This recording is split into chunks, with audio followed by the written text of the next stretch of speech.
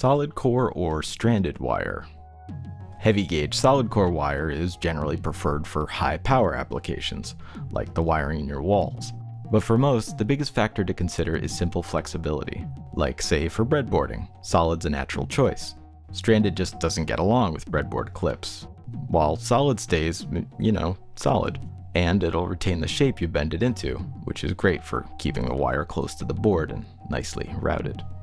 Stranded's great for anything that flexes frequently, distributing mechanical stress across many pieces, as opposed to quickly stressing out solid core's single strand. No matter what kind you're using, consider adding strain relief to any flexing connection. And when you use a pair of wire strippers, make sure you reference the right side for your wire type, or your strippers may turn into cutters.